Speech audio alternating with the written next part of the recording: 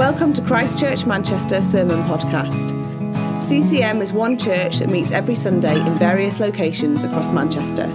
For more information about who we are or about our Sunday meetings, please visit www.christchurchmanchester.com. My home is not on this earth, not in this world. The kingdom, or advancing God's kingdom, is something that we do hear quite a lot in the Christian world. But what it really boils down to is that the kingdom is God's reign and his rule.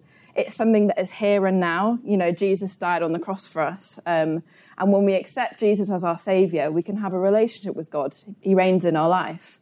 And the more people that come to know Jesus, the more people that put God as their king and ruler, the more his kingdom advances. It's also something that's yet to come. Again, another Christian phrase that we hear. It's because Jesus isn't actually physically on this earth at the moment, but there will be a time when he returns, a new heaven and a new earth. This is also the kingdom of heaven that we can expect. But don't worry about the jargon too much. If we love Jesus and if we accept the gospel as truth, we're part of the kingdom of God and the kingdom of heaven, and that is a good thing.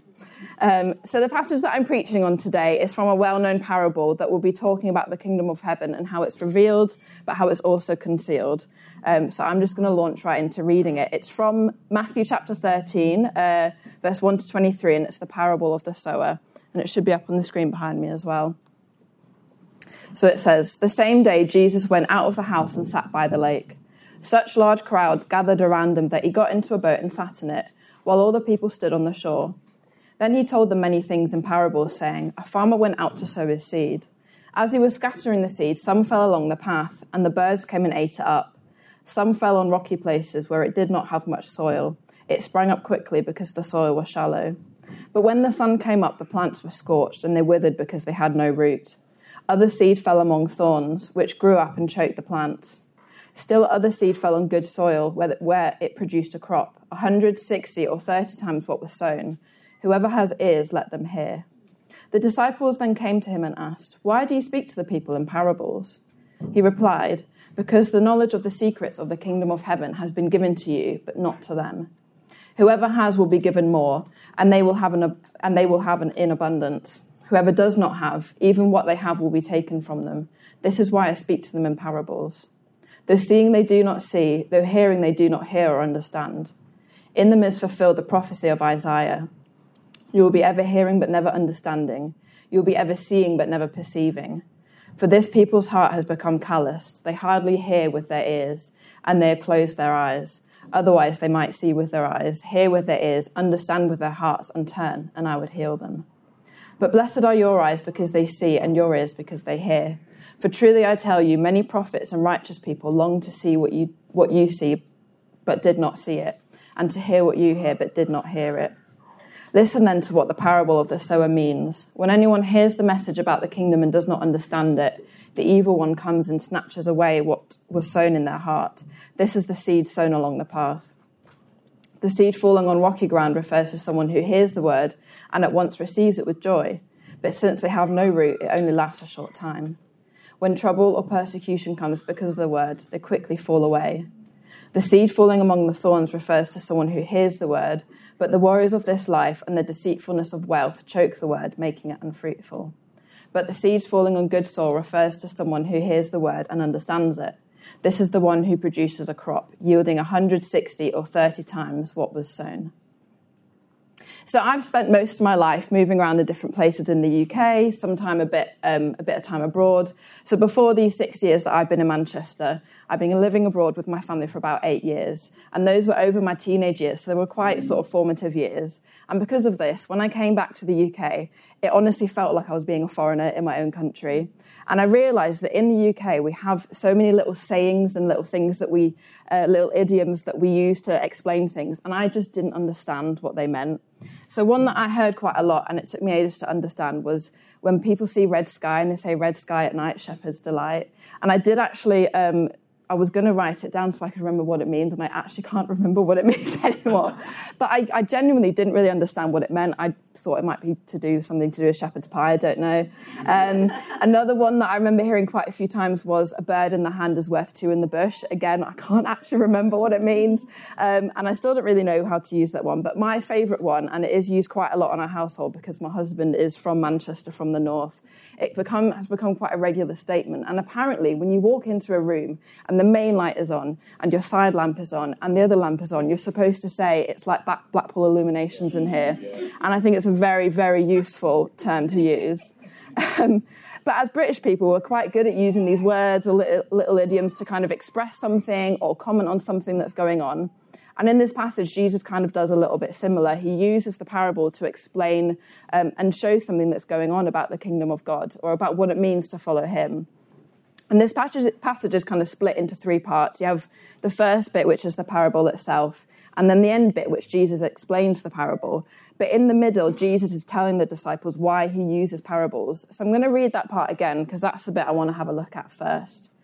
And so from verse 10, it says, "The disciples came to him and asked, 'Why do you speak to the people in parables?' He replied, 'Because the knowledge of the secrets of the kingdom of heaven has been given to you, but not to them.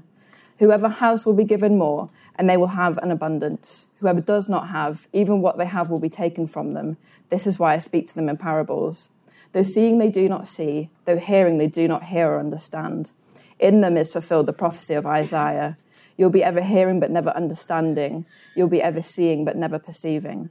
For this people's heart has become calloused. They hardly hear with their ears, and they have closed their eyes. Otherwise they might see with their eyes and hear with their ears, understand with their hearts, and turn, and I would heal them.'"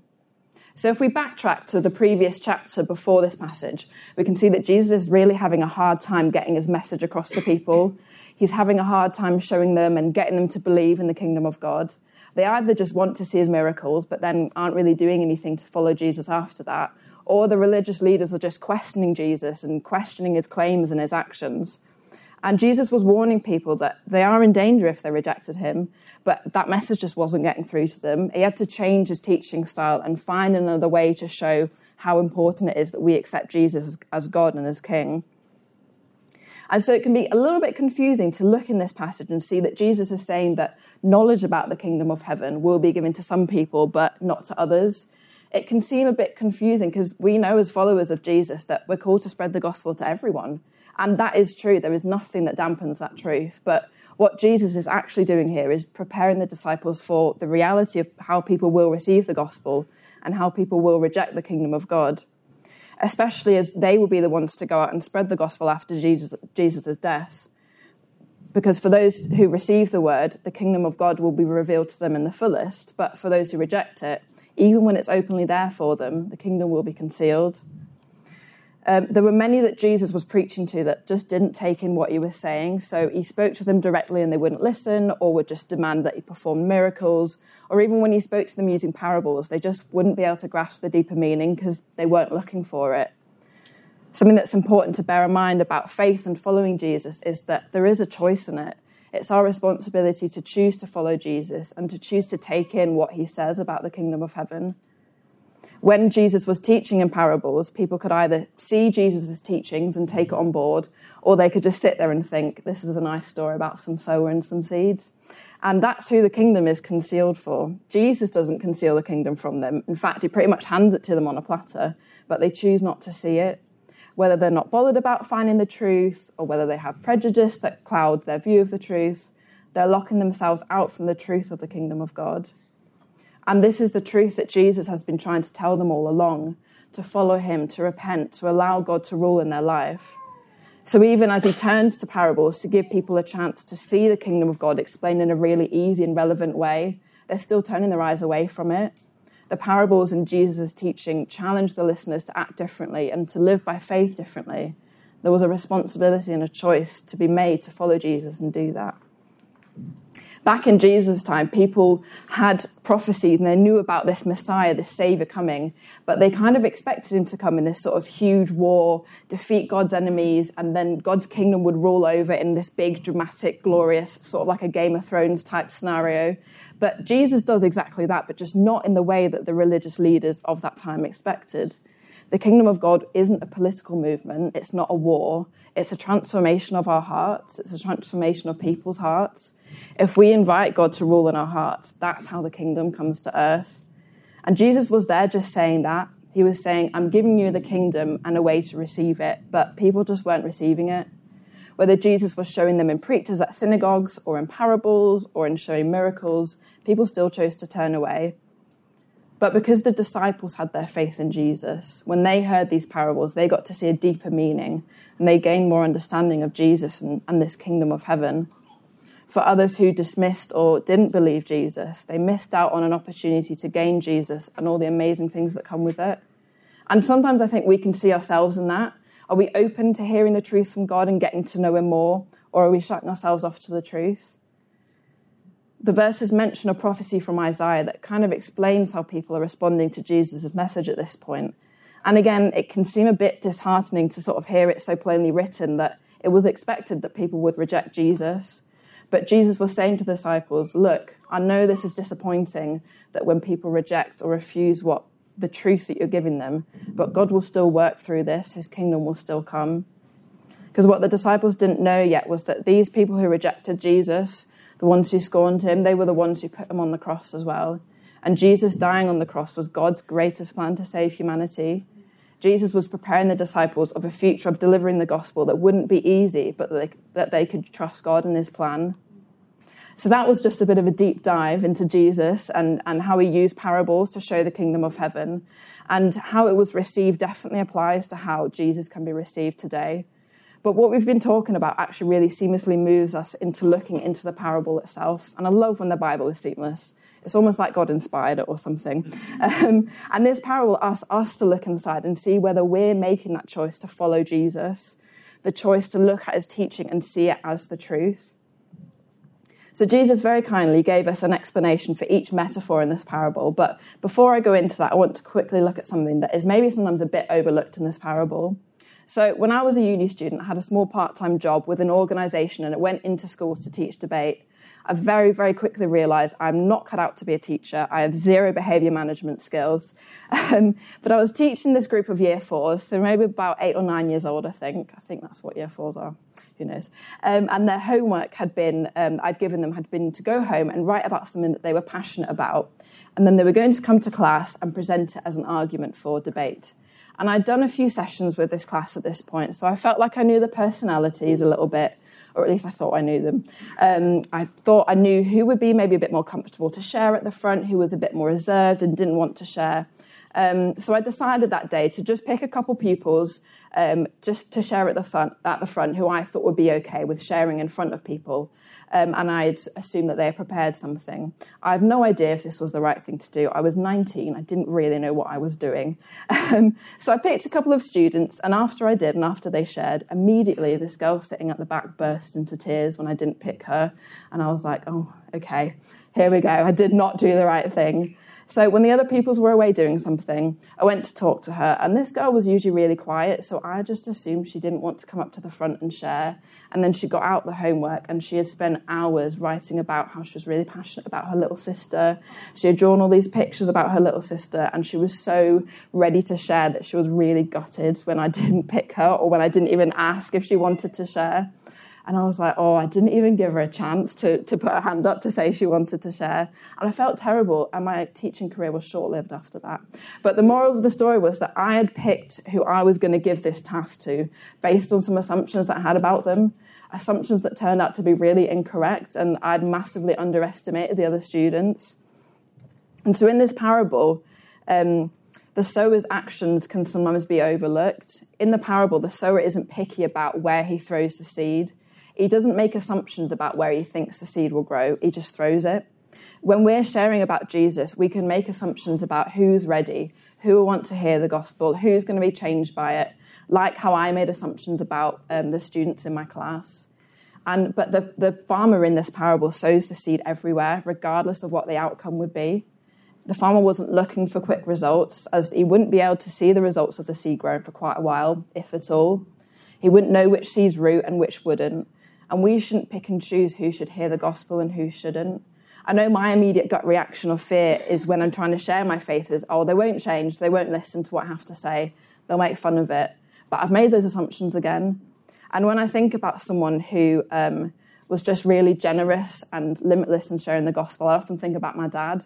So when I was a teenager, my dad worked for a company in Qatar in the Middle East, so we lived there for quite a while. And Qatar's a Muslim country, quite strict rules about faith as well. And a lot of his work colleagues were Muslim, so he had to be careful about sharing his faith, but by no means did he hide his faith at all. He would work over Ramadan, so his colleagues could have that time off, and they would work over Christmas, so he could have that time off. And naturally, it kind of sparked some conversations about why we celebrated Christmas and why we had this faith, what we believed about Jesus and how we prayed and spent our time going to church. And he was massively respectful about that culture that he was in, but it didn't stop him sharing the truth about what he believed. And sadly, my dad passed away when I was 17, and obviously at the time it was traumatic and sad. But I've since been able to look back and see the impact that he had about sharing the gospel even then. As I said, my dad was respected by his colleagues, and what was really amazing to see was we had this brilliant memorial service at the church that I went to, and very quietly and very discreetly, his Muslim colleagues came in and sat at the back. And this was completely breaking protocol and laws of the country of that time, completely breaking their own sort of moral laws as well. But they were there because they knew how important my dad's faith was to him, and he didn't have any assumptions about how he should share his faith. So there they were at the back of the church hearing us belt out Hillsong and Jesus Culture. And my dad wasn't around to see that. I don't even know what the outcome of planting that seed was, and maybe there won't be an outcome for a while. But it didn't stop my dad from sharing the kingdom of heaven, and he didn't think they won't want to hear it. They've got other beliefs. They don't want to hear it. He shared it without limits or thoughts on what the crop would produce. And I want this to be an encouragement for us to sow the good news generously. We don't need results or assumptions to be obedient to God and to share his gospel. God will grow the seed. Our role is just to plant it. And as I said before, Jesus gives the full explanation of the parable. So it might be the most obvious part of the parable, that bit at the end where he explains it, but actually it's the most important part for our lives and how we can live out our faith. And I remember in school, I used to really struggle with English classes. I liked the maths and the chemistry because all the numbers made sense. But I struggled a bit with English. I just couldn't seem to get the right interpretation of whatever poem we had to analyse. Did the blue curtains mean the author was depressed? Probably not. But at one time, I felt like I did get the understanding and the analysis spot on. And I turned in an essay about it, and I was really confident about it. And then I got the grade back, and it was a B-. And honestly, I was ecstatic. That was a good grade for me. And then I went to chat to a friend. She seemed really upset with her grade, and I asked her what she got. She very ashamedly was like, I got a B-. And I was like, oh, okay, I thought that was a good one. And we received pretty much the same piece of news, but had a very different reaction and very different interpretation to it. But I chose to believe it was a good score, and I was happy with that score, and I still would be today. But she wasn't happy with it. She thought the same score was not good enough for her. And so kind of similarly, when we hear about Jesus and when we hear about teachings from the Bible, we can choose how we respond to it. The first way that Jesus says people respond is when the seeds are flung on the path and the birds eat them up. Jesus explains this to mean that it's about people who hear his message about the kingdom and do not understand it and take it on board, so the enemy comes and takes it away. And there's a lot of ways that we can see this happen either to ourselves or to the people around us. It's like we hear the word, but we don't let it penetrate. We're not quite happy and just let it go, and it doesn't make any changes in our life. And people might do this for lots of reasons. Sometimes it's the easier way out. Why question where we come from? Why question where we go when we die? Why think about deeper meanings in life and our purpose when things are going okay? And then before we know it, we've moved on, life's gone on again, and we've forgotten about God. Or sometimes we can just be fearful to a new truth that's different than what we know it might require us to change. Even though we know the outcome of giving our lives to Jesus is that we have an eternal salvation with him, it can be scary to think about that. We can be in denial about the fact that we need that. It could be because of pride. We have addictions or obsessions or ideas that we know deep down aren't good for us, They don't satisfy us or fulfill us in the long term. But we're too prideful to admit that. We're too prideful to admit that we sin and we can't be perfect without Jesus. The other seeds fell on rocky places, so the crop sprang up quickly, but did not have much root in the rock, so they were scorched by the sun. Jesus says this is like someone who hears the word and receives it quickly and joyfully, but because he has no roots, it only lasts for a short while. It's a bit like how popcorn kernels pop quickly. I just put that one in there. That wasn't actually planned, so go me. This could be, that was really bad. That didn't really fit in, but that's for you, the youth. This could be someone who is totally open to the word and agrees and is completely on board with it, but perhaps they have that moment where they believe and have an encounter with God, but then they don't act on it afterwards. No real commitments to faith are made, and it's something that's only relevant for a moment, and then it drops to the back of the mind again when things get difficult. I related to this especially when I was a teenager, and I would see maybe friends my age that had come to church and had some really amazing encounters with Jesus, but when they left to go to university, life just became a bit more difficult. They weren't able to keep it up on their own and their faith slipped away, and I found that really gutting and really hard to grapple with. And we can see that at all stages in our life. I think what's important is that what we believe needs to be found for ourselves, and that's when it becomes something that we can cling on to when times get hard. Don't believe because your friends tell you to, but believe because Jesus is the ultimate truth. He's the ultimate saviour, and everything about him is good. Our faith needs to be a personal choice that we make, because when things get difficult, we'll be able to rely on Jesus, but only if we know him truthfully as our saviour. We need to be rooted in Christ, not just relying on him for a one-time, short-lived experience. Root yourselves in church, in community, in the Bible that shows you more of how Jesus is our saviour. That will show you more of how good God is, and those roots will grow. Then there's the seeds that fell among the thorns, and the thorns grew up and choked the plant. Jesus explains this to be about the people who hear the truth about the kingdom of heaven, but the worries of life choke it. Now, this one I can relate to hard sometimes, especially in modern life. There's always something going on, something to do, somewhere to be. We've manufactured this way of living that focuses on efficiency, but it means that we only look to the next thing, how we can get the most out of what we have, how we can fill our time the most. We become too busy to pray. We become so preoccupied with the worries of the world that we forget to give it over to God. And it can even be with good things. We sign up to too many social events in the week. We work too many hours. We fill our mind with too many things. Jesus all of a sudden gets pushed to the back of our mind before we know it. We get distracted by things that tempt us in the world. Marketing tells us that we have to have a better body, a better house, a better car, a better job, better clothes, better everything, that all of a sudden we forget that God gave us our bodies and made us in his image. We forget that God gifts us with skills and puts us where he wants us to be, regardless of how much money it earns. We look for the short-term fix that soon chokes our faith. And I relate to this a lot. So we forget about the long term. We forget that our commitment to Jesus means that we can live in eternity with him. And that's something, when I say it right now, how can I forget that? But it doesn't mean we have to shut ourselves away from the world. It just means we need to press closer to God so that we can see more of his kingdom, get to know him better, and that will keep him our priority, and he'll keep being able to show us how he is the greatest ruler in our life, the greatest person we can have in our life. And finally, Jesus talks about the seeds that fall on the good soil. They grow and produce a good crop. Jesus explains this as people who hear the word and they understand it, they take it on board. The good soil is a solution to everything that the other soil is not. Someone who is like the good soil has an open mind, an open heart to the word, unlike the soil that falls on the path. There's someone who accepts the gospel but also roots themselves in it, discovering more and more of God each day as they grow. Unlike the seeds that fall on rocks where there's just shallow roots, they're willing to put God first, unlike the soil with thorns. And the good soil can be how our heart is. Do our hearts receive God's message with faith? The crop won't grow overnight. We just need to take the seed into our hearts and let it grow. And growing it will take more of getting to know God, diving into his word, surrounding ourselves in a community that points us more to God, stepping out in faith and spreading the word. And it doesn't mean we do this perfectly. We might have questions and doubts and worries about life, and that's kind of normal. We might sometimes have pride that gets in the way.